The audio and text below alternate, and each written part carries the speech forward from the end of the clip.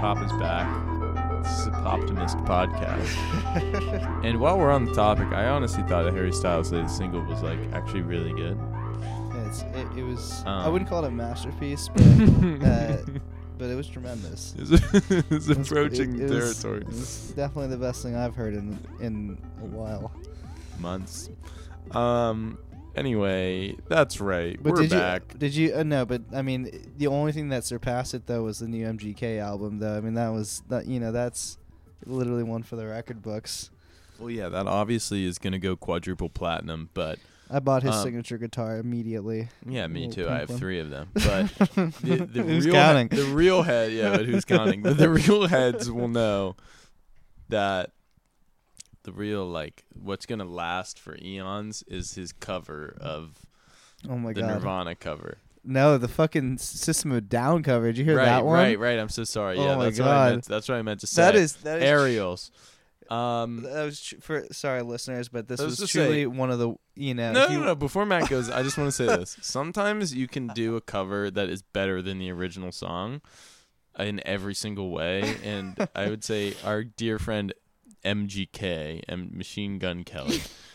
I think he did it, and I applaud him. I'm doffing my cap to MGK for his tremendous, just absolutely moving rendition of Aerials by System of a Down. I'm all down for like letting people I hope you can maybe, not to put too much work on your shoulders, you can maybe port some audio. And if not, Google it yourself. No, I'll certainly do that. I mean, it's just like, I thought it was sick. I'm all about someone, regardless of genre or whatever, like taking a shot and like, fail or succeed a nice cover. This was just the lowest effort. This is like when we're unprepared and we don't like prepare for a podcast and like the audio cuts out and shit. That's way more effort than went into this shitty ass cover. I'm sorry, this is so bad. I think the only thing that saved it is that he was like dramatically and conspicuously smoking a cigarette, like whilst doing the vocal part, which made me feel like, damn, okay, this guy's actually pretty cool. I don't think System of a Down even smokes though. They're fucking like Turkish dudes. They're Armenian, yeah. Serj Tankian, yeah. I would love to hear his commentary. Which, funnily enough, he's a horrible vocalist, but he's so bad that it's good. You know what I mean? He just does like this gigantic warbling. Yeah, but it works. He knows how to use his weaknesses. He's doing Aikido in terms with vocals. Machine Gun Kelly. Honestly, one of the most dog shit talents of all time. It's just horrible. Like, is he a rich person's son? If not, I don't think he is. I think you necessarily have to suspect CIA involvement if he's not like the son of some exec. He's the son of the Travis Barker. Sucks shit in a major way. No, he sucks shit, but he's he's single-handedly putting pop punk on the mainstream, which depends on how much you're willing to sacrifice to make that. And this podcast is okay, so listen, if you're hearing what sounds like a small puppy shredding a magazine in the background, that is only because this podcast is a refutation of the notion that knowledge can be contained within the page. And rather more, what we seek to present to our dear listener is that, the future is not all that it's been promised to be. And as a matter of fact, the Black Labrador puppies of the future will actually have a merry old time ripping to shreds the physical media that seems to purport that everything is as it should be, and that we're progressing on a linear sort of trajectory towards a future utopia. Rather, we've not gotten what we've been promised. the future is not, in fact, now. It is rather ow, in that it hurts, it feels bad, and our horizons of human experience are being limited rather than expanded by, the internet and all that rest of that shit. How apropos, Jonah, is it that our futurist Labrador was ripping to shreds Harper's of all? Is that Harper's? Harper's, yeah. Well, that's right on the money then. Yeah. Even Billy knows that the world is dead, the center cannot hold, etc. and so forth. It's the future, man, and it feels bad. But we're here to talk you through it, so let's talk about it.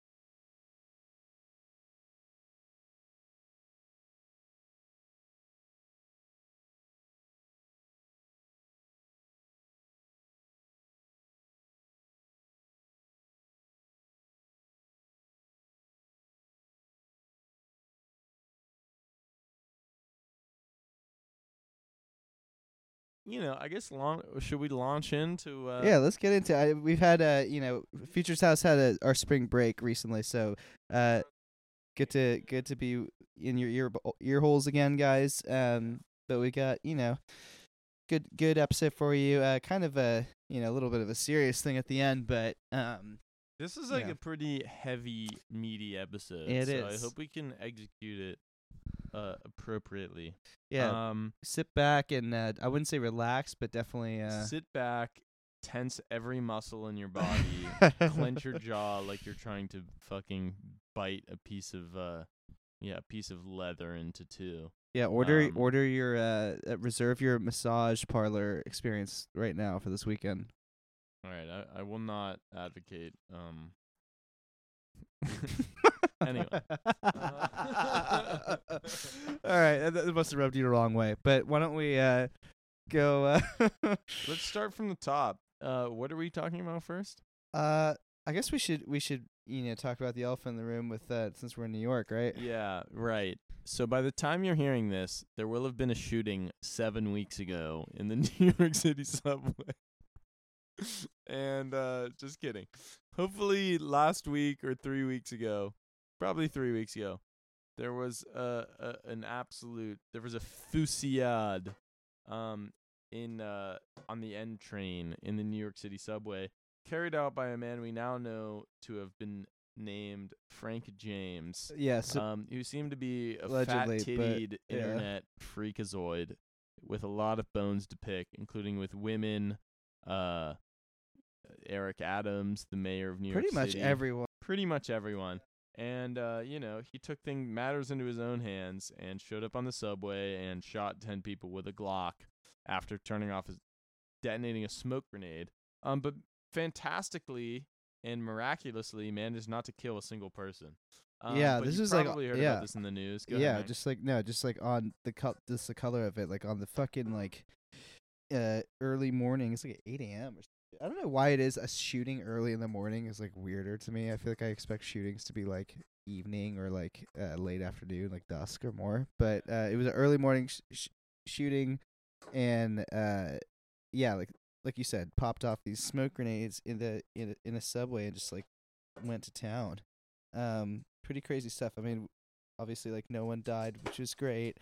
Kind of remarkable. He shot like 30 rounds or so, 35 rounds into the terminal, and I think like we're based in New York, and a bunch of people we know like go on that subway all the time, so it was a weird time. Yeah, right? A good friend of the pod who may well be a guest on the pod in the near future, like that's their subway stop where they would have been getting off the train an hour later.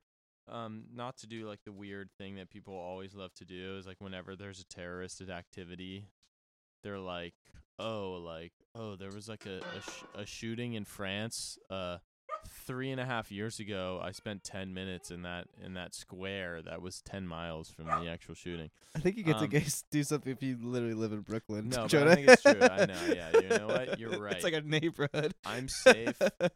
I'm safe. I'm processing. No, it was a serious sort of event. I happened to be sleeping while it took place because I sleep till about noon every day in order to keep my energy up for the podcast. But yeah, it's quite weird. I mean, listen. Yeah, we should go into it. I mean, I guess like the thing that's very future Zao about it is that the mayor of New York City, Eric Adams, who was recently elected and was elected on like a very not quite broken windows, but like a tough on crime sort of aesthetic that he was trying to, that he promised. He's gonna clean up. Yeah, he's gonna clean up gun crime was like his thing. And to be fair, he is a former cop. He was a cop, however, who like went against the department. He's also black for what it's worth. If Yeah, you're not black from guy. New York, he's also very handsome. He kind of looks. He's like also a vegan, which is interesting. A fake vegan. Fake he clearly vegan. eats lox because well, there was the whole thing. I think there's a lot of evidence. This will have to be an extra bonus episode, but I don't think he's a real vegan. Anyway, he claims to be a vegan. Handsome, gigantic skull. He looks kind of like we love their gigantic skulls. It's like as if like the Nick Cage character. What's Nick? Hell Rider. Ghost Rider. If Ghost Rider, instead of had a flaming skull, was just like the regular skull with flesh on top of it, as a black man, he kind of looks like that. Anyway, Not like Black Skeletor is kind of the way I was. Yeah, he's got like one of those things like when guys in their 50s who are like kind of fit. Yeah. And like stretched. Yeah, skin. they look like their skin has been stretched over a bongo drum, except that bongo drum is their skull. That's like he's one of those guys, which is apparently like the best you can hope for if you're trying to be healthy. Anyway, he was like, yeah. He was always been like more cops on the subways, more cops to solve the crime problem. Which there's been more violence in New York City than in the past few years, but it's also at historic lows compared to the 90s, say.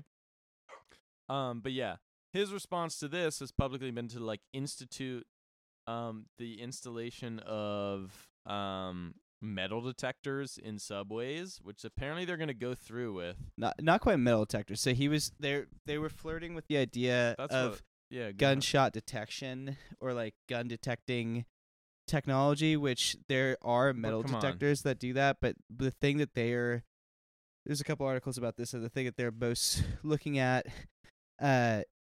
is being used in some stadiums around the world, like sports stadiums and some other places, that isn't just like it wouldn't be walking through a metal detector. It's a type of. Well, it seems like something you have to walk through, no? Well, this is they have that on the image of one of these articles, but if you go into the Politico story, they were saying that the three firms they're looking at actually don't do that. The technology that they're working on is something that wouldn't be a metal detector, but instead would be something that is in the background of like a subway stop or wherever you're gonna put it, and the idea is that it like will try to detect scans of like a metal object that fits the size of a gun, and then there's like a remote operator who's looking at that and then making a judgment call as to whether or not that's actually a gun, and then they would come and like stop the person.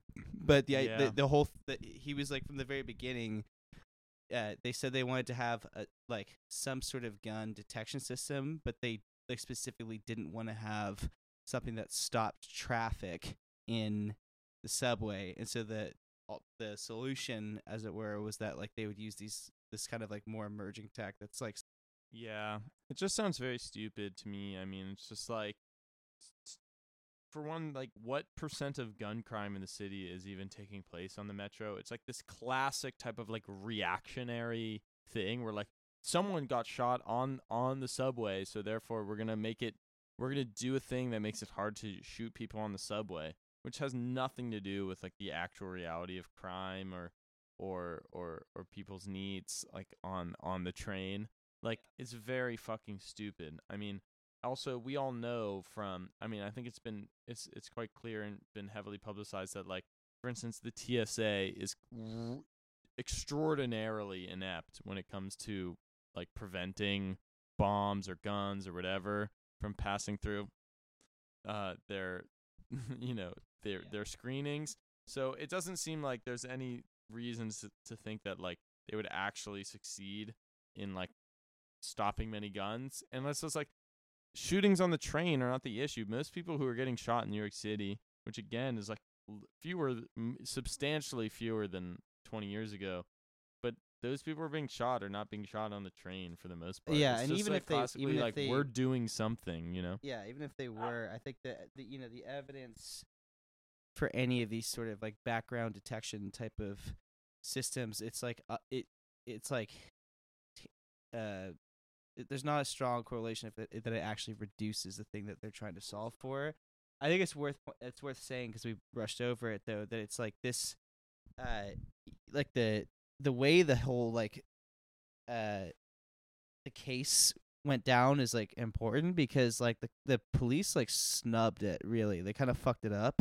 With just like the normal fucked the dog badly on like maybe just like give that, because I think that like the solution here that they're saying is like, oh, they need like this new advanced system in order to solve this problem. But even the systems that we had in place failed. If you just want to like talk about that. No, it's totally true. I mean, so yeah, for those who aren't maybe up to aren't hip to the situation, there was a shooting on, I think sometime last week at very early morning rush hour time on a train that runs through a really busy sort of working class area of southern Brooklyn.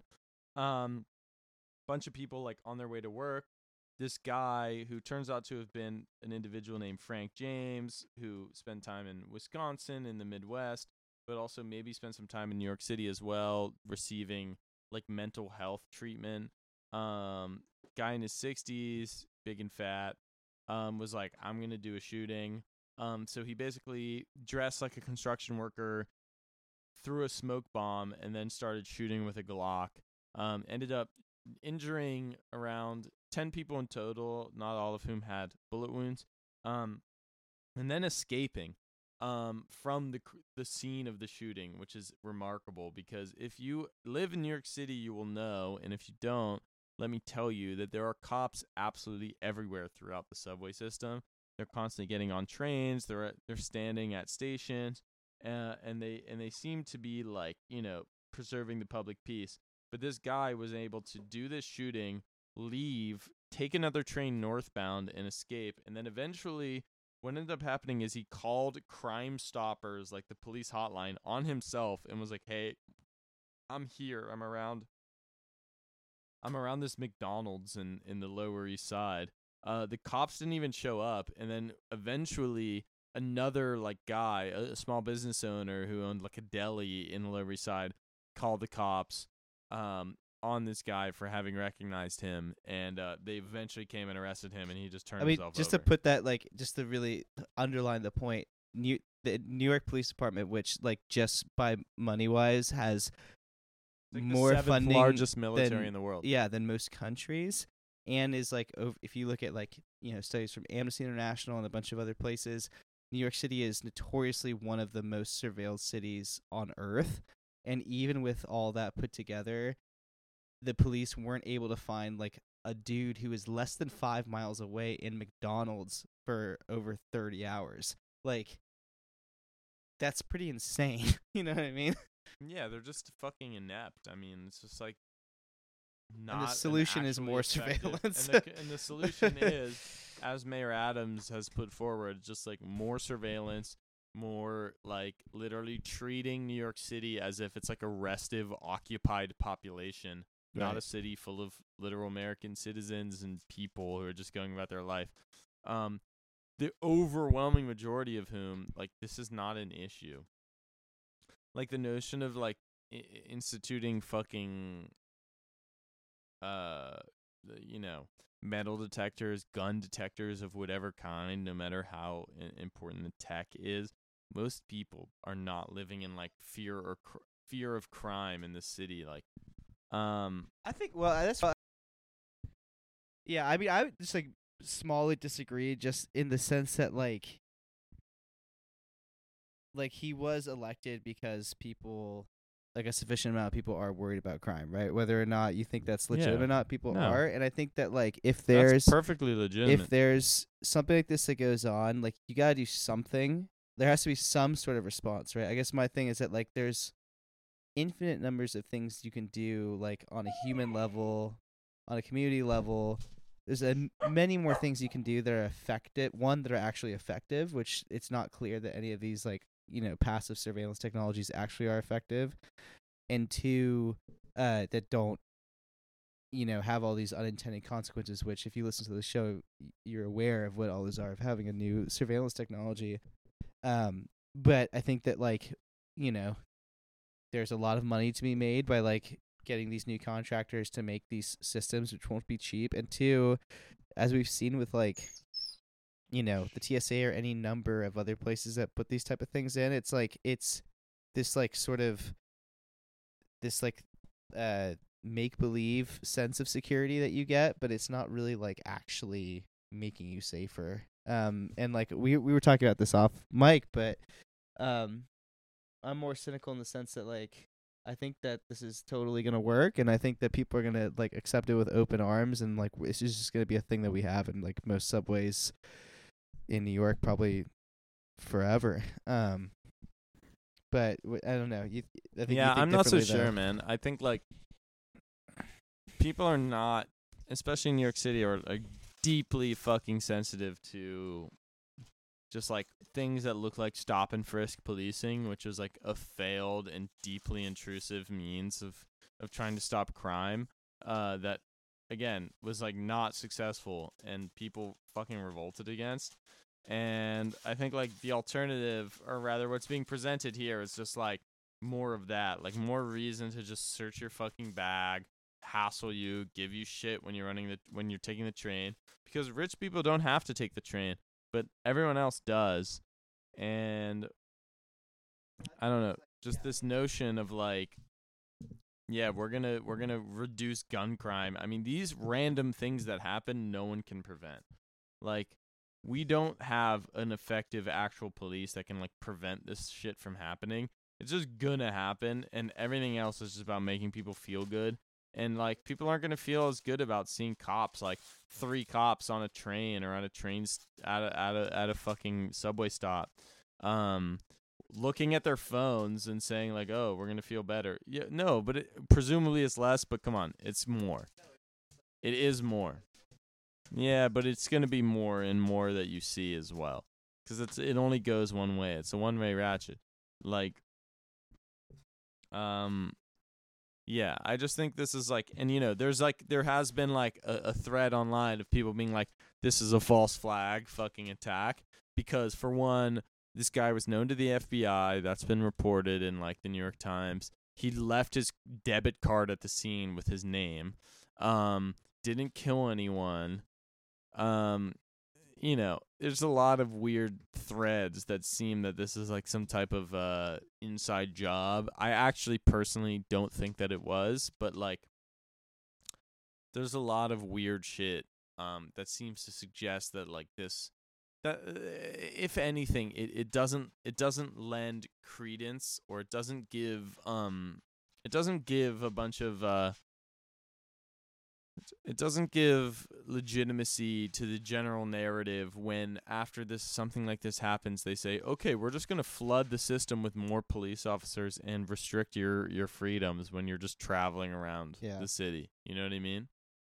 Yeah, that's true. Yeah, I mean, for what it's worth, I definitely don't see enough evidence to suggest that there's like a false flag. It seems way more to me, like at least from what I've seen, that like this is a crazy dude and there's a lot of crazy dudes that you just have to sort of hope that it doesn't happen, that like someone just like breaks through the system and shoots a bunch of people, because it is just like it can happen. Like there's nothing it really can, but stopping I it. think you also then, you have to really literally choose one of two options, which is that this guy was known to the FBI. This is true. No, of course, but this is my point. This guy was known to the FBI, so was the the I thought you said you don't believe believe this though. No, well you're not listening to my conclusion. This guy was known to the FBI, so was the fucking Pulse nightclub shooter, so was the guy who shot up the David Hogg school in Florida.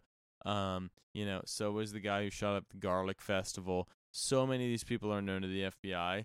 You have to come to one of two conclusions. One is that the FBI are like actively sort of handling assets in such a way to create terror and chaos in American society, which benefits them because people want a clampdown and they want fucking law and order on the streets, which I think, regardless of the specific facts, like it has a logical thread that makes sense, but there's a lot of other shit that could explain any of these other things, or which is much more plausible and much more easily arrived at, the FBI is a fucking useless institution and they are not good at what they claim to exist to do, which is preventing terrorist attacks. I think that's true. There's also a fact that there's so much scale. Like there is like the scale of just like but they're people either being flagged, criminally inept or they're literal criminals. Or it's a mixture of both, where it's like, or it's a mixture of both, where it's like you just like they're not good at their job, which I think we've seen that the NYPD is clearly bad at their job. NYPD any of these like dick. Military is bad at their job. It's like.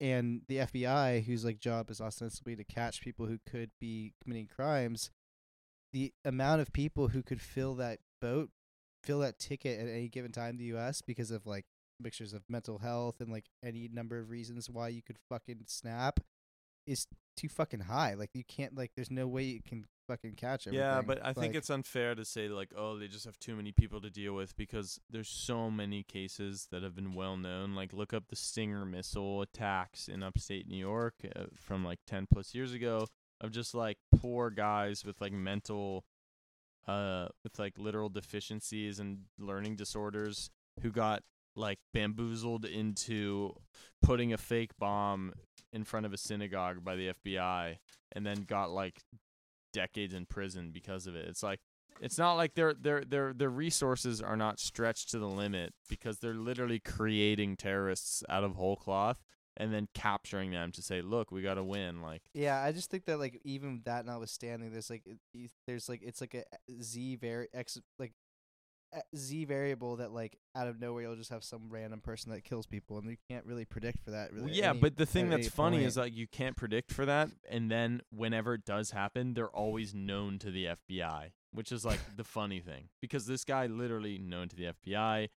Pick a fucking shooting or massacre of recent vintage. Well, like known if to you're the FBI. even if you don't commit a shooting though, and you have just like you say crazy like threatening shit on the internet, you're gonna be known to the FBI. Like all these people are known to the FBI. Well, then what's the fucking point of the FBI? It's just like too many this is people. my Like, thing. you're known to the FBI doesn't like. There's probably millions of people that are known to the FBI because. Well, of, then like, they do not serve a useful function and should cease to exist, because like they don't do anything other than say, oops, like we knew about this guy who just killed a bunch of people, or oops, like we just stopped this person who was like never gonna do anything without our cheerleading.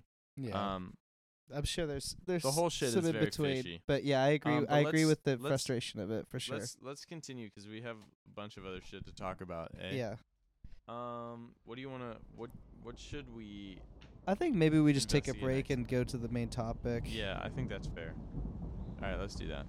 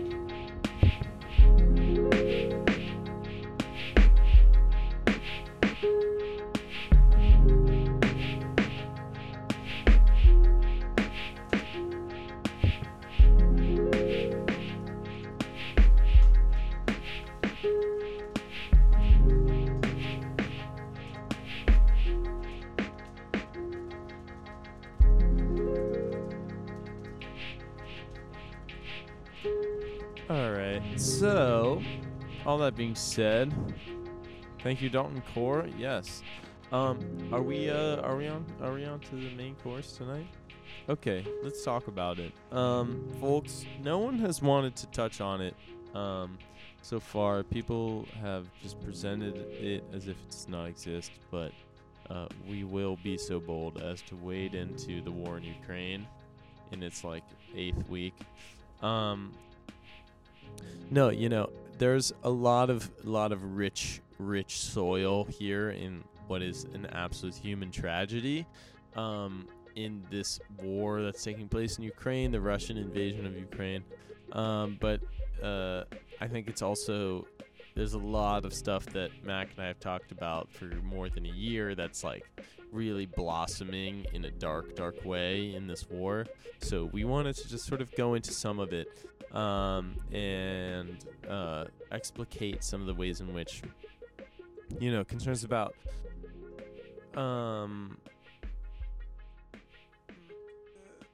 surveillance, privacy, technology, so on and the like are really like burbling to a head in this conflict. So where do you want to first jump in, I think maybe just before jumping in, I guess like the way to sort of just to scene set, because everyone's probably at this point, you've heard a lot of Ukraine and you're probably have had enough of it. I think that the place we're coming from, we're not trying to do like a play-by-play or anything like that. I think that like the podcast is called The Future Is Out, and I think that in like the realest of real sense, right, this is like something that's like making that true, and like this is like a, by any normal convention, like a real ground war, like that we have, like it's a like an old school war. But at the same time, the reason that everyone is so like sort of, I think probably rightly fatigued by it, is because like unlike other wars, you have had access to it. You, me, Jonah, everyone has had such access to it because it's been online, it's been live streamed, it's been like you've seen things from the front line, you've seen accounts of people, you've seen propaganda being streamed in real time, which is something that hasn't happened, and it's something that has probably goods and bads, but it's something that's new, and I think that it's something that's like here to stay, which is that like even if it's a war that's occurring somewhere else, like it's occurring in your living room too. I think that's just like kind of I think as you say, Mac, it's the first like real ground war where you have like massive deployments of troops like rolling over the border in some way that is very World War II. Like, in the United States, like we're at war constantly, but it's drones. It's very impersonal. There aren't casualties. People aren't dying in a way that there's like coffins being sent home. So it's very easy to not think about. Russia is literally sending tens of thousands of soldiers, like, over the border.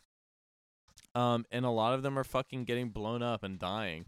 There's so much to talk about if we wanted to, but like to focus on our sort of remit, which is just like this sort of weird, creepy tech creep of, all of this technology that was purportedly for our own amusement that's now getting used in like the grimmest possible way. For one, should we talk about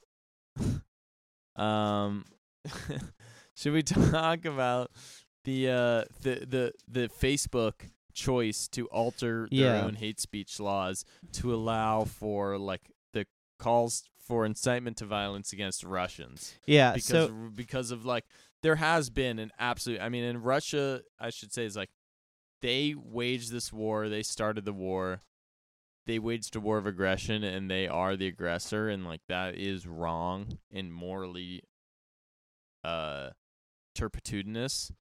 But the outpouring of support for Ukraine among like every other country in the world, and just like the willingness to represent Russia as like a corpse-like nation of zombie freaks who just want nothing but blood is a bit weird, and yeah, it's represented in this Facebook saying like you can actually you never let us.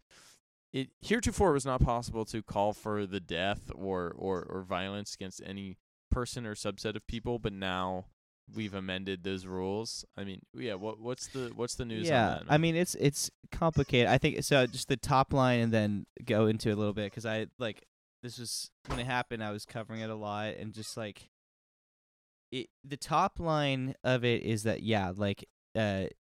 specifically it was not everywhere, but it was in Ukraine and in Russia. Users of Facebook, like, they changed their policies where that you could call for violence against members of the Russian military, and members of like the Russian government, with the rationale from Facebook being that like if you are in a war zone, like you don't want to be flagging and taking down posts that are like from like Ukrainian people like resisting an occupying force. That's like the rationale. And so in response to that,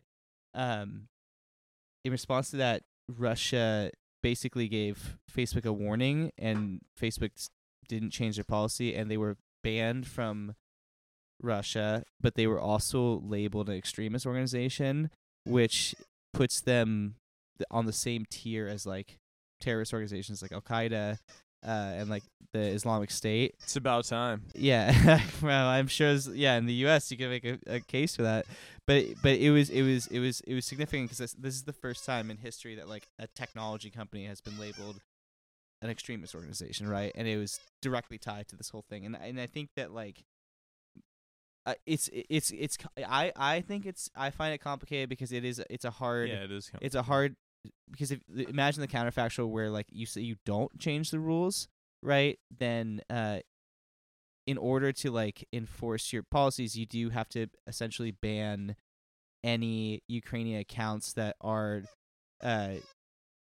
talking about military engagements, which is a lot of the way that like we have seen a lot of the stuff from the war, right? Like a lot of the stuff that people see is like on Facebook from the Ukrainian side, like under this or whatever. Yeah, or like any of them. And it's like even I'm sure that like if that rule had been changed, like Zelensky, the president of Ukraine, his account technically would have violated absolutely the Facebook's policy. So it's a hard, it's a tough thing to stress. And I think it's worth saying that like there's other platforms in Russia. There's other platforms that haven't been banned. Russia has banned a lot of like Western platforms at this point, right? Yeah, but and there are also like Russian. There are like platforms that are used widely in Russia that are Russian. Like, there's like a Russian equivalent to Facebook. Yeah, Yandex as well. So like a lot of this, I feel like, is being perceived from like a very Western sort of perspective, which is normal. But like Russia is, I think, something that people don't realize is like Russia has become a relatively rich country, and it has like its own tech sector. It has like its own sort of like homegrown everything as a consequence of being sort of pariah to the West for decades now. To an extent, I mean, I think to that an extent, like nothing's like, quite as on the level as Silicon Valley, we sure. But talking about this because I was talking about this with someone when they chose to ban Facebook, right? Because WhatsApp, for example, which is owned by Facebook, of course, is not banned in Russia, and neither is Instagram was banned, and they've been actually, funnily enough, there's like if you look online, there's a bunch of like really funny Russian clones of Instagram that came up after they banned it that like were kind of impromptu. But like WhatsApp, for example, like why ban Facebook but not ban WhatsApp? And it's because like there actually aren't that many Facebook users at all in Russia, right? You know what I mean? But there are a lot of WhatsApp, like there's a lot of WhatsApp users, and there were a lot of Instagram users. Most of them, there's a huge proportion use Telegram, which is, if I understand, is like a Russian app. Like it was developed in Russia, I believe. Yeah, it is. It is a Russian app, but it's widely used. I mean, it's used all over the world, but it is like, which is, I guess, if only just to say, I think like, and this was something that I came to terms with slightly, which is just like, you assume that Russia, like, Obama famously called Russia a fucking gas station with a military, you know what I mean? In a very insulting turn of phrase. But they're really much more than that. I mean, Russia has become a much more wealthy place in the last 20 years. since the Yeltsin years and so on. And they're not like there is like a tech sector there and so on. There's a tech sector, but I think that there's the tech sector is like it is for what it is. I think a lot of it has to do with that they have like for the last 15, 20 years have purposely like tried to isolate themselves as well, though, right? Like there is an active. I don't know how true that is. I don't think Russia's tried to isolate itself. Well, I will point to like several data points. Like they have, for example, been Russia begged very to join NATO. Well, I'm talking about just early with the 2000s. tech sector. Like they've actively been trying to create their own alternate to like the DNS, right? The DNS is like the main like encyclopedia for like websites, which like basically it just means that like when you type in a website, the reason why you can recognize it's standardized everywhere is because that's part of the DNS system. Russia and China are really like the only countries that have like sufficient alternates to that, and like this was. Well, that seems like it's been well borne out in the sense that, like, they understand that Russia and China's own like aims are absolutely antagonistic to those of the United States and NATO and so on. So I think it's only like reasonable and rational for them to try to create parallel structures. Yeah, I mean that's because fair. they're not compatible. I mean, and I think it should be made clear, like Russia desperately wanted to join NATO and was not allowed to in late 90s, early 2000s. I mean, there's like the sort of order that has come up is sort of predicated on making Russia, not quite part of the club. I mean, none of this excuses like invading Ukraine and like a fucking unleashing massive bloodshed. I'm not here to say that, but I think I think it is important to understand that like Russia has been sort of on the heel for a long time, ever since they were forced to free marketize at the cost of like massive drops in life expectancy and so on after the fall of the Soviet Union. I think on the tech side of things, the only thing I say is just that like the just the preponderance of homemade apps is what I'm saying is like that's not necessarily indicative that it's like a thriving tech sector. It's like more of a necessity than it is. Not exactly. Nothing is exactly thriving. Yeah. And I guess that's like the only distinction I was making. Like, there's a reason why like no, but it exists in other like for example, China's tech sector is thriving, and like a lot of countries outside of China use Chinese apps. Very few countries except Telegram actually use like the other Russian apps, right? Yeah, like, but this Russia is a huge market in and of itself. But yeah, and Telegram, like they do have notable exports. But yeah, you're right. I mean, it's not. Yeah, but Telegram specifically is in a very strange position because the Russian government is antagonistic with Telegram, right? Telegram has kind of been specifically in like a kind of rebellious state for years because like they kind of have enough sway that like they can. They're unlike a lot of the other sites. But anyway, I think that like back to what you were saying before, the Facebook example I think is like indicative because it shows that like it's not like there's the ground war, but there's this whole other thing happening inside. That like the world is like interconnected in so many ways, especially with the internet, and that like any little decision one company makes, if you're a global company, has a huge impact, right? 100%. And shall we talk about like one thing about that, which is that a story in the Washington Post that came out a few weeks ago, which is that the White House is briefing TikTok stars on Ukraine. They're basically just like TikTok airheaded teens who have like hundreds of thousands of TikTok acolytes are essentially getting briefings from the United States government and State Department, Secretary of Defense. It's all trickling down to their precious little minds, so that they can tell like their followers like what's going on in Ukraine. To read a quote from this story in the Washington Post, quote, National Security Council staffers and White House Press Secretary Jen Psaki briefed the influencers. Now an MSNBC host, but now an MSNBC host, and bless her heart, she's getting her back. They briefed the influencers about the United States' strategic goals in the region and answered questions on distributing aid to Ukrainians, working with NATO, and how the United States would react to a Russian use of nuclear weapons. So basically, it's just like you want to. I mean, listen, I'm not like animated to do like whataboutism and say, oh, but listen, if you think that the Russians and the Chinese and whomever else are the only people who do fucking propaganda, like, think again, dude. Well, there's like, so many layers of funny with there's this. so much shit like, to pick apart here. It's like we could do 2 episodes about it. It is like definitely like soft propaganda, but at the same time, it's being facilitated through TikTok, which like the U.S. government has been like accusing of being like a vessel for Chinese censorship for years. Yeah, I agree. I mean, it's to what we were saying before, is that like it is just like it's all interconnected, and like it's everything is.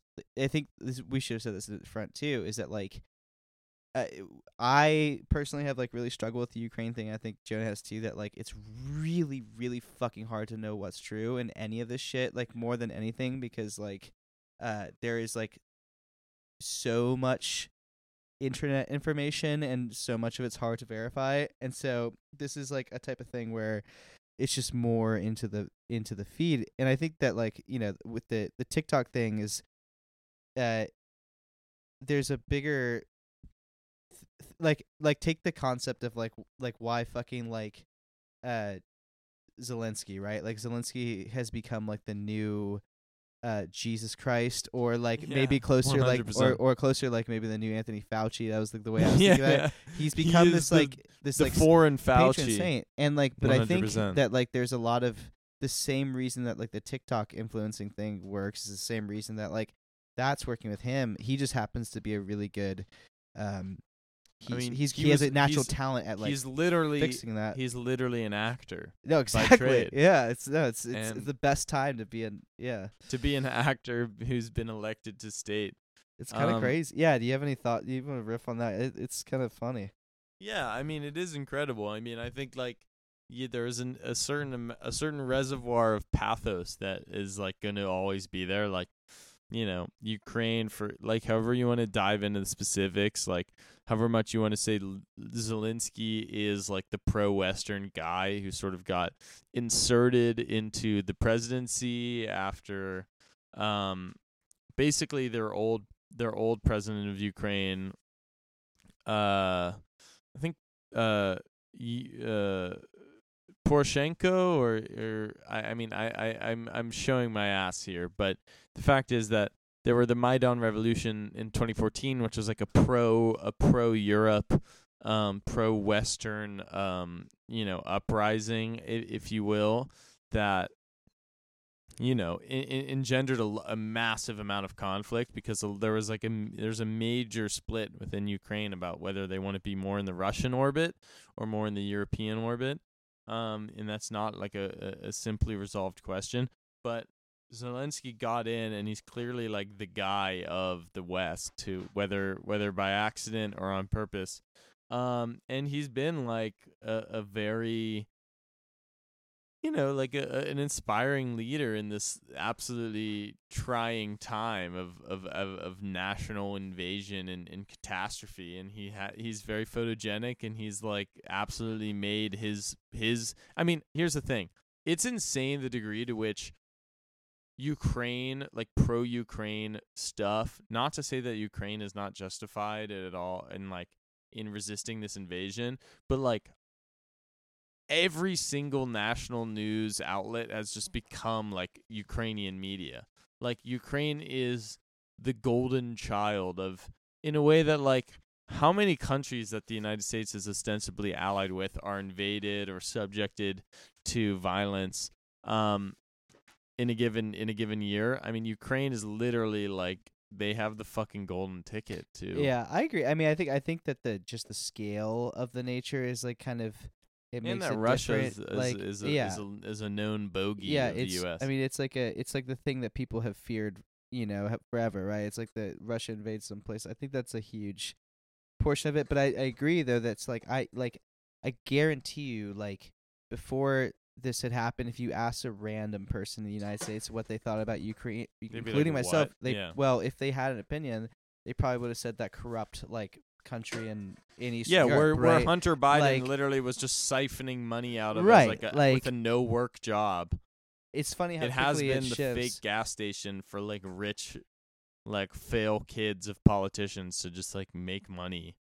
And that's the one thing where the Republicans aren't wrong, that like the Biden family is corrupt because they just like sent their kid in there to make a bunch of money on a gas, like sitting on the board of a gas company, making $50K a month. Turns and out I was smoking crack the whole fucking turns time. out the laptop thing kind of checked out too, which is kind of funny. Yeah, I know. I'm like, I tune all that shit to out. Go down that rabbit hole at all because it's not worth. There's no. I know, there's no but it's also there's no like, fruit on the other side. It's a shame that the Republicans are literally right about half the shit that they go to fucking bat for. Well, if everything is just like bullshit, someone's gonna sniff the right asshole. Yeah. And indeed they did. But no, I think that, I mean, like, yeah, you're not gonna hear me like I think that this is not like I think that like we've talked about a lot, but like it's a given at this point that like especially like the cable news folks and like the top of like the most established publications in the US, like when there's an opportunity to like over militarize a situation or over like turn someone into a hero, they're gonna do it. And I think this is no different from any of that. He's getting the fucking Obama treatment.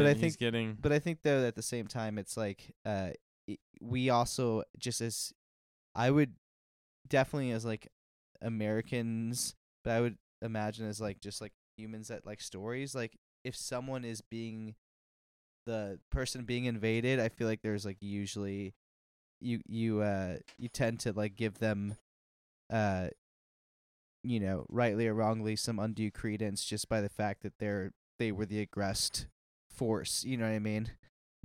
There's something about like going into another country that's like it's harder to that's the original crime. I mean, like that is the war crime to end all war. Like all war crimes. You want to talk about rape or murder and bucha and like all of these like civilian slaughters. Like it all stems from the original crime of invasion. Exactly. Yeah. And like Russia is at fault in doing that. Who chooses to start it? I mean, 100%. Yeah. And like I'm not excusing that in the slightest. Like in being critical of like the sort of wholesale fucking flag waving around Ukraine, which is like a weird country that the United States has a bizarre relationship with insofar as like corruption goes and like sending off like fucking children of politicians to siphon money out of that country. And like the Nazi thing is like also like not true. I think that's the thing that. Oh, it's not even slightly not true. It's massively true. It's just I think that they have a very influential Nazi paramilitary political strain, or at least they did until. But it's like that's the problem with like any of the stuff with Futures Out is because it's like you're measuring it on such a huge scale that it's like now. Because like the Russian military will base like their reasoning, like y'all have all heard them say, it's like it's a denazifying they're Ukraine. denazifying that Ukraine. is like on its merits bullshit, but it's still actually pulling from like there. It's not that you can't just because that's bullshit. There are you can't a lot say of Nazis and like influential Nazis in like the in the sort of military political hierarchy and structure of the Ukrainian government and armed forces. The over like 90% of Ukrainians obviously are not Nazis and are in no way not, like he's Jewish. He's a literal Jewish comedian, yada yada. But I do think it is literally true that the Ukrainian government and Ukraine as a state is beholden to these like far right nationalist Nazi or Nazi adjacent and if you entities said that an hour before the invasion happened, that everyone would be controversial. Agree, yeah. That's the like, you know what I mean? It's like. But now literally people like it's been funny to see people talking about Azov Battalion, the Nazi, the Nazi regiment. And then it's just they go into Azov Battalion, the far right regiment, and now it's just like Azov Battalion, who was like fighting back Russian forces. It's just like It's just fucking weird, and like there's no points to be made. There's no fucking, you don't score any points by like pointing out the really gross. I mean, the United States government literally had Azov as a group that was blacklisted and could not receive U.S. government support. Well, how often does that happen? And though, that's been like, rescinded. In these types of like, not like pseudo proxy wars. How often do we just like change the way that we view a certain group based off of how convenient it is? I mean, I am struck by just like, especially with like on the internet and stuff. It's like in order to like, I think that there's a lot of, rightly or wrongly, there's a lot of like worry that like by not overcorrecting for something, that like you risk having this like sort of amplification of shit that happens really fast, right? Like that like there's a huge fear, like on my Twitter feed and shit, there's like so many NatSec people who are like worried that like if you like reshare something, then like all of a sudden that's going to be bigger than the actual story it is, and so it's going to be feeding Russian propaganda or whatever it is. And I think that like those people are worried things, about covering their asses, man. Yeah. And like I understand that, because it's like easy to come around and be like, oh, you're a fucking Russian stooge or whatever, but it's just like, I don't know. I really feel for the people who have been like covering this type of shit for a long time, and who have had like Russia and Ukraine's weird relationship with the United States been a beat for a while, and now it's just like, if you're not like a rah fucking blue and gold in your Avi type person, like you're fucked. Like it really sucks, honestly.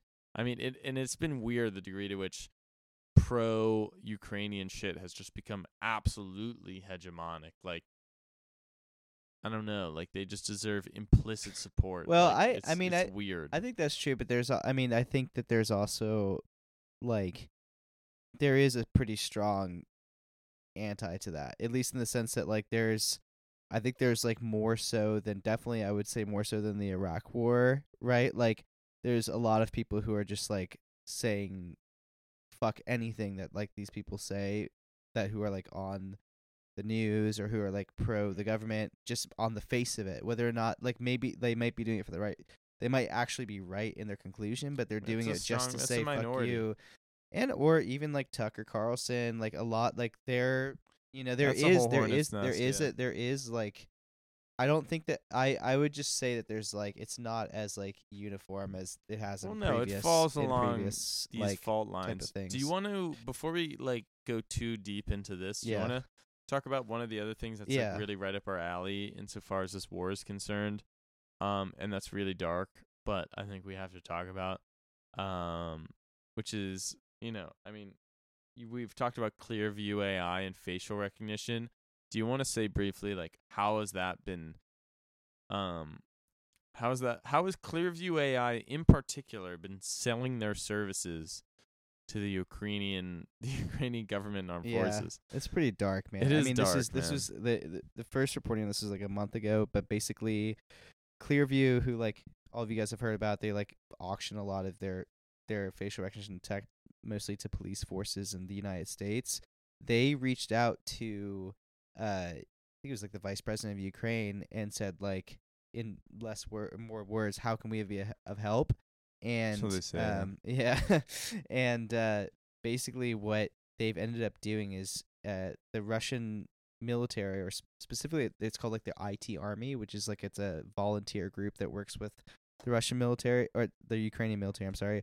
They've been using Clearview's product to go and scan the faces of dead Russian soldiers, and then with those scans they can find their social media account, and once they've identified them, they then will reach out to their like next of kin in Russia, and like tell them they're there, and give them an opportunity to come and collect like their deceased remains. Well, you could say that, or there's also been, in the more recent reporting, is that the Ukraine has been using it. This was in the Washington Post as of relatively recently, that they've basically been using it as a form of psychological warfare which is Well, rather it's tied to that though, right? I mean, it's like it's yeah, that, but none of this is necessarily saying like, oh hey, come collect your child's corpse. It's much more in the vein of, hey, is this your fucking dead child? And people are, and there's a Washington Post story that was recently out about this. Children or mothers rather, family members saying, no, this isn't true, and then they show them photos of like their documents that they've pilfered from their corpse, and then they say like, why are you sending this to me? And then the Ukrainian response is something like, well, I didn't ask your fucking kid to come invade my country, so he got killed, and this is what happened. Well, both are true, right? It's all true. Both it's are all true, but it's really fucked up and sad. But the thing is, it does seem like Clearview AI is being basically sold to the Ukrainian government as like a contract weapon of sorts, as like a psychological weapon. And it's been used to identify like hundreds of dead Russian servicemen, and then like taunt their relatives. Well, it's also, I mean, it's it's a psyop. It's bad. It's bad, and that's like bad. Okay, I guess, if you want to like, you can make the case. I think you can make a strong case. Like, Ukraine is being invaded. They should do what they have to do, but they are definitely using this fucking grim technology. Yeah, I mean, it's a way. Even if it is for, like, because there's a lot of accounting that whether it's just because of the sheer casualty numbers or it's because of they don't give a fuck, like the Russians have not been doing a good job of like actually collecting the remains of the dead. And so it's like there is a case to be made that like, they are using it for this purpose, but like you said, regardless of the reasoning, it is still has the effect of it, that psychological effect. It's also worth noting that like this is, it's not as gruesome, but it's just as bad, is that they're using Clearview at checkpoints, right? And they're using Clearview for refugees who are trying to leave Ukraine. So, the Ukrainian military will say that there's a huge problem with like saboteurs is what they say. And so they're using Clearview to scan civilians who are trying to leave the country, to verify who they are, which is it's pretty bad in itself. I think too, the right? upshot is just that like this whole fucking conflict. It's an American company too, right? It's an American startup and that's company. The thing is just like the whole conflict has just been like an absolute orgy of American fucking interests and weapons companies and intelligence companies who are just cashing the fuck dudes. Like fucking like dudes who want to go fight too, right? Like, well, those guys do, but they're suckers. Like, if you are sending yourself to Ukraine to go fight, like, I mean, like, I guess there's something noble in like defending this country, with your fucking life and blood. But like, you're a rube, like, in the large grand scheme of things. You don't think it's like Spanish Civil War? It's not because Ukraine, as we've mentioned, is like a country that is deeply penetrated by violent right-wing forces, and like is a government that is deeply compromised. It's like the Spanish Civil War was like a left-wing communist / anarchist / socialist forces that were all at play, and like people went because they believed in that. But presumably, if you were like a dude from Kentucky who was a Navy SEAL, you're much more aligned with the right wing dude than you are like the left wing. And like I guess if you want to make the case that it is the Spanish Civil War for Nazis, then like you can make that case. Punisher dudes. Punisher guys with Punisher tats. Punishers. Yeah. Well, yeah, I think honestly there's something to that, and there probably are people who are like ideologically in favor of Azov Battalion. Hope that wasn't important.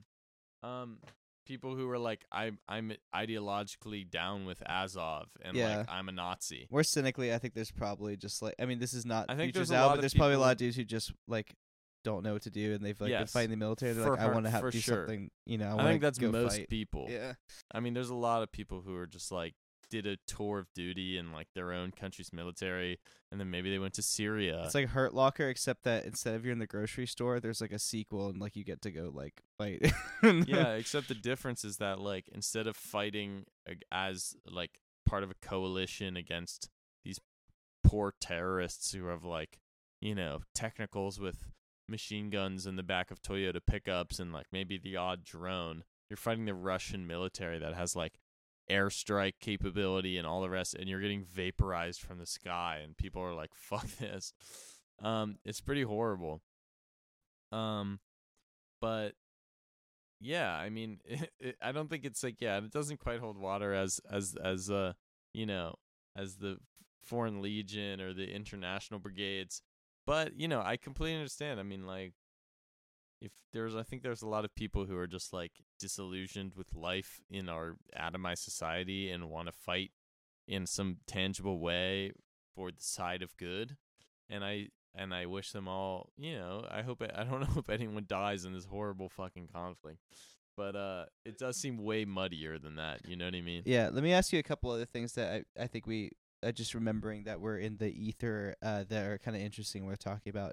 So this was happening early on, but I remember you were telling me about like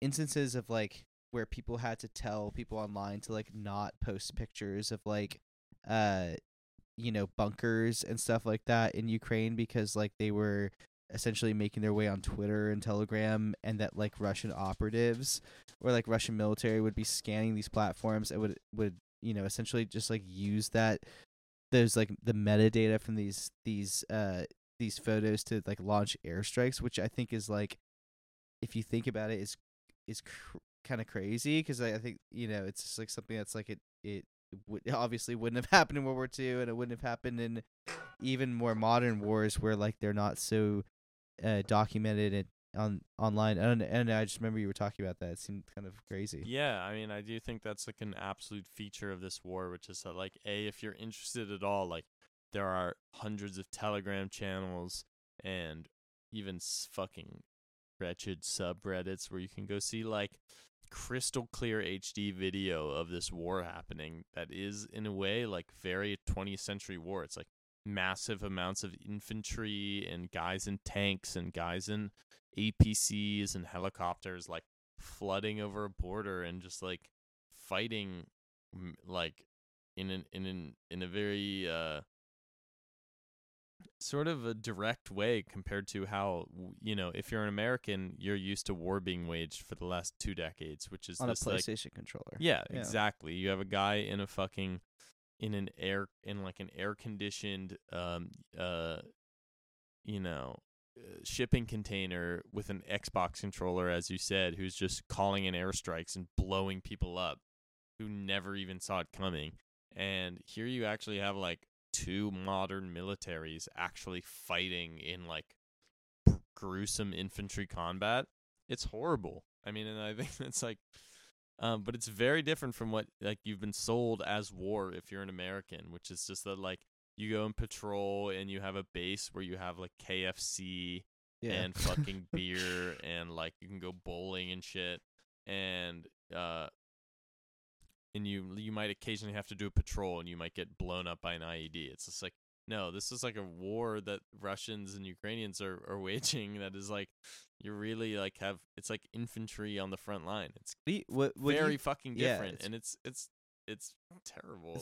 It's horrible. I mean, what do you think of the case though that like, I feel like this, because imagine like in the hypothetical, like you or me on Twitter or whatever, and like you see some crazy thing on I guess it wouldn't be us, but you see something on Telegram, some video footage, and you post it, and you're like, you post it with your like Ukrainian flag emoji or whatever, and you're like, go Ukraine, but then someone sees it and they end up airstriking that place and kill like 100 people. Like you are like kind of you are culpable, like you like in a way that I feel like some random person who had nothing to do, like had no affiliation with the war could never really be as culpable. That's kind of wild. Like you're sort of responsible for you can get murder. All big brained about it, but yeah, because it's funny. I mean, so I think something that we're both been obliquely referencing is so March 13th there was a story in the Telegraph about something that happened, which was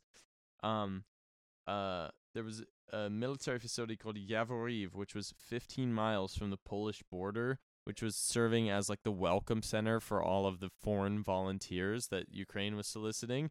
And basically people were like posting like, "Oh, I'm here at the base, like here we go, like let's get ready to, join the Foreign Legion." And basically, it's to read from this story in the Telegraph, foreign volunteers came from all over the world, and in what eventually what happened at this base is in what one survivor described as, quote, hell on earth. A Ukrainian base used for training foreign volunteers was pulverized by Russian missiles on Sunday morning, killing at least 35 and injuring more than 130. As many as 30 cruise missiles hit the International Peacekeeping and Security Center at Yavoriv in western Ukraine, which has hosted both NATO and UN peacekeeping troops in the past. And then, so basically, like, hundreds of fucking people got absolutely vaporized in this missile attack. And there was a lot of speculation that it was a consequence of, like, all of these dudes showing up and posting. There was like a highly upvoted Reddit post of a guy saying, like, just made it, here we go, like, get ready, Russia. And then it was like the next day, within a few hours, that they got fucking blown the fuck up. That's so fucking dark. Yeah, I mean, it's amazing. Like, this is like the first major war that's like the influencer war, and yet it's like,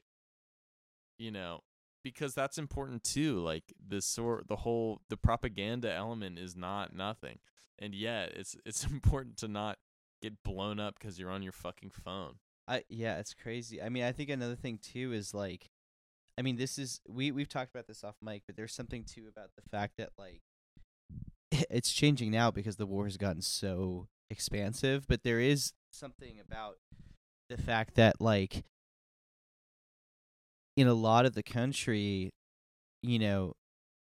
things are kind of, like, still going on relatively as normal, right? Like, you can still do business and you can still trade, and there's still, like, internet services working, and, like, to an extent, I guess that's, like, was always happening in other wars, just, like, not with the internet. But, like, someone just to lighten it up, I guess, like, one of my buddies was telling me that this video game that we both, like, follow, called Stalker, was made by Ukrainian developers. Is Stalker 2 still happening? It's scheduled to come out on time because this is the funny thing. So Stalker, I am excited for Stalker 2. GCSE Game World. This game, they recently got their ownership. I forget who that owns them, but they got bought out by Microsoft. And the joke was that, like, this was after the war happened, but, like, someone asked him, like, is, like, the war gonna delay, like, your release date? And they said no. And the joke was that, like, Microsoft is scarier than, like, the than the Russian military. Honestly, probably true. But I mean, it speaks to the point that it's like, I mean, this is not the same thing at all. But I noticed that, like in the pandemic, right? Like, in the last, like, yesteryears, when it first started, it was very surreal that, like, you could have, like, a once in a century event, but because of, like, the way that so many businesses are, like, interconnected and shit on the internet, that, like, a lot of stuff just kind of ran uninterrupted for the most part. And, like, that's kind of happening in some parts of Ukraine as well now, where it's like there is a lot of shit that's still, like, happening, even though, like, even a couple hours to the south there might be, like, a horrendous missile strike that kills 100 people. I follow this random, or until recently, I followed this random Instagram thought who was posting, like, bikini selfies from Dnipro, which is, like, I was just on, like, looking at some maps this morning just to keep abreast, and I'm like, I'm pretty sure that's, like, within 50 miles of, like, the front.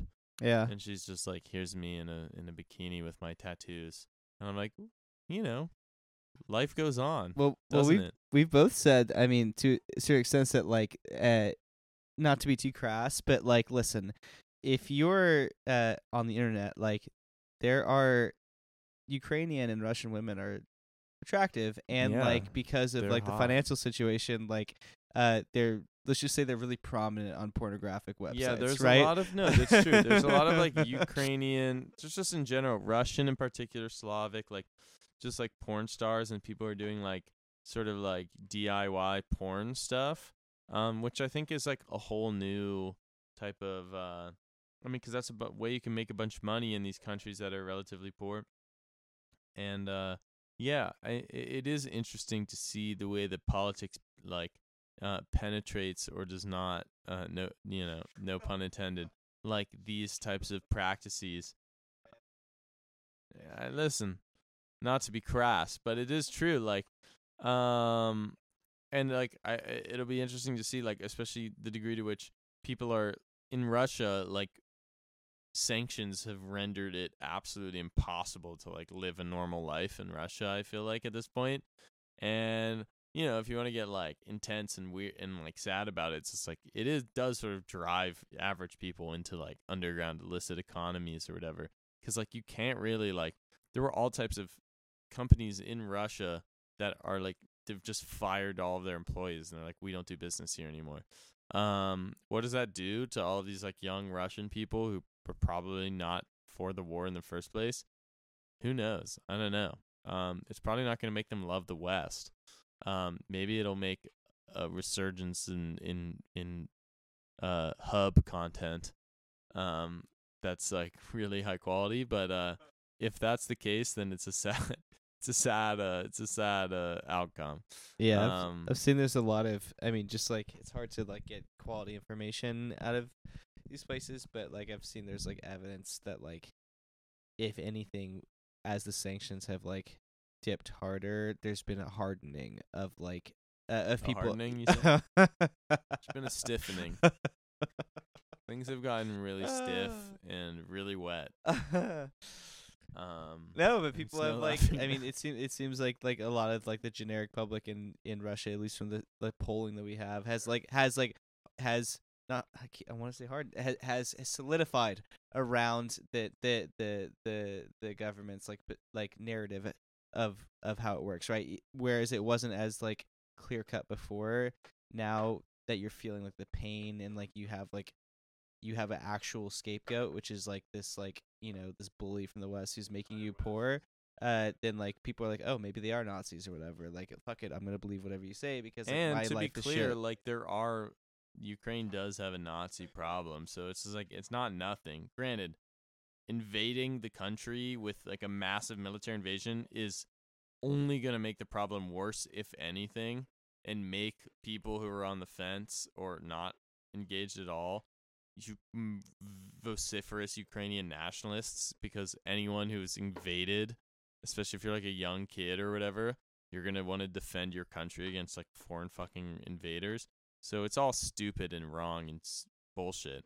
But yeah, I mean, as the average Russian goes, like, I think a lot of them are behind this war because they understand all of the bad shit that's happened to them and that will happen to them as a consequence, as like the victimization of the United States and the West. And they're not entirely wrong. Not entirely right either, because a lot of this does lie in the fucking lap of Vladimir Putin and whatever. But yeah, I mean, it's probably a pretty confusing time to be a Russian lad, unless you're trying to start a tube account. I mean, I think that it's like, and then we can close it up after in a little bit. But I think that like this is not necessarily features out, but it's just interesting that like I think if you ask anyone that was like being honest until literally like hours before the invasion, there was like a huge question, probably amongst like the Russian military too. There's a huge question about like how much is like Ukraine actually like a thing? Like how much do people actually give a fuck really about like is it a country? And like it's interesting that like I think that like my takeaway at least is that like as someone who's like always been opposed to like literally every intervention the US has ever done, whether or not you in a country are like actually have anything that closely aligned with someone, the fact of being invaded I feel like makes you so like aligned. It creates, you know a what I mean? cohesion, yeah. Like it makes you become like a thing. Like you become a cohesive thing, and I think that like whether it was intended or not, I feel like maybe like just the sheer act of invading the country has made a country. You know what I mean? Like it's made like an identity. Which Yeah, is kind I think of there's interesting. much to be I think there's a lot to that. And I think the thing that like to watch out for is the degree to which the United States and the West and tech companies and so on try to make this like terrible, tragic, fucked up conflict like red letter day for their shareholders, and that's like what's been happening so far. Like, to recap, like Clearview AI using fucking their facial recognition to do psyops on Russian families who've lost family members in this war, and also selling their and doing more traditional weapons contracting shit by selling their technology to people who are like Ukrainian military working checkpoints. I would add just quickly with that too. I would add that this has been one of the biggest comeuppance for like Western tech companies in the last couple months, because a lot of these like companies that we've like have said for episodes and episodes are like so toxic and bad. They've like ostensibly been doing the quote right thing in Ukraine, that it's like put their public perception up so high. I see it because like I look at this stuff every day, and it's like it really has it's hard to overstate like how much like them quote voicing support for Ukraine has like allowed people to sort of stop paying attention to them, which I think is not insignificant. But what's created a rallying cry? It's like everyone can sort of forget their differences and just say, we're going fucking nuclear on Russia, and we're just gonna pound them into the fucking earth economically or in whatever fashion we can. And yeah, I mean, there's so much to be said about it, like what the consequences of pumping tons and tons and tons of small arms and fucking weapons that can shoot down planes into Ukraine. Like, what's going to happen? Let's say the war ends next year or next month. It's been millions of dollars of weapons put into this country that's going to be war-torn and destroyed for a long time. Like, what happens to that? It's going to find its way back to Western Europe. It's going to find its way everywhere. Like, this is like the thing that's going to be going on for a long time. And, like, especially when you want to talk about, giving weapons, like, those things don't stay put, man. They get sold, and even if or they find their way elsewhere. I don't know. The whole thing's it's way over our pay grade, frankly. But I think it'll be interesting to keep talking about it to the extent that it overlaps with our remit. Yeah. I mean, we didn't even mention how essentially just the realities of the war have reneged all of the U.S. government's climate change agenda. God. Like, it's worthy of a whole nother time, but there's an infinite insane. angles to do on it, man. They just announced like 2 days ago that they're gonna resume all drilling in protected lands and so on. Pretty fucking horrible. Yeah, to bolster Western Europe so they don't have to rely on Russian gas. I mean, God fucking help us, man. Insofar as climate change is concerned already, but now all the more so. It's gone a little further away. Well, for now, with that hopeful note. Yeah, on that hopeful note, let's call it, and let's come back to a lot of this stuff because we've left a big juicy, amount of insight behind, and I think we can continue to talk about a lot of it while just like keeping abreast with what's going on and other stuff. We can. Before, just to like maybe cool down from all this and give our plugs too. You have anything coming up going on, Jonah? You got anything you're looking forward to the next couple weeks or something? Personally, personally, I'm gonna go see The Northman in theaters, with the Skarsgård and Anya Taylor-Joy. It's gonna be good.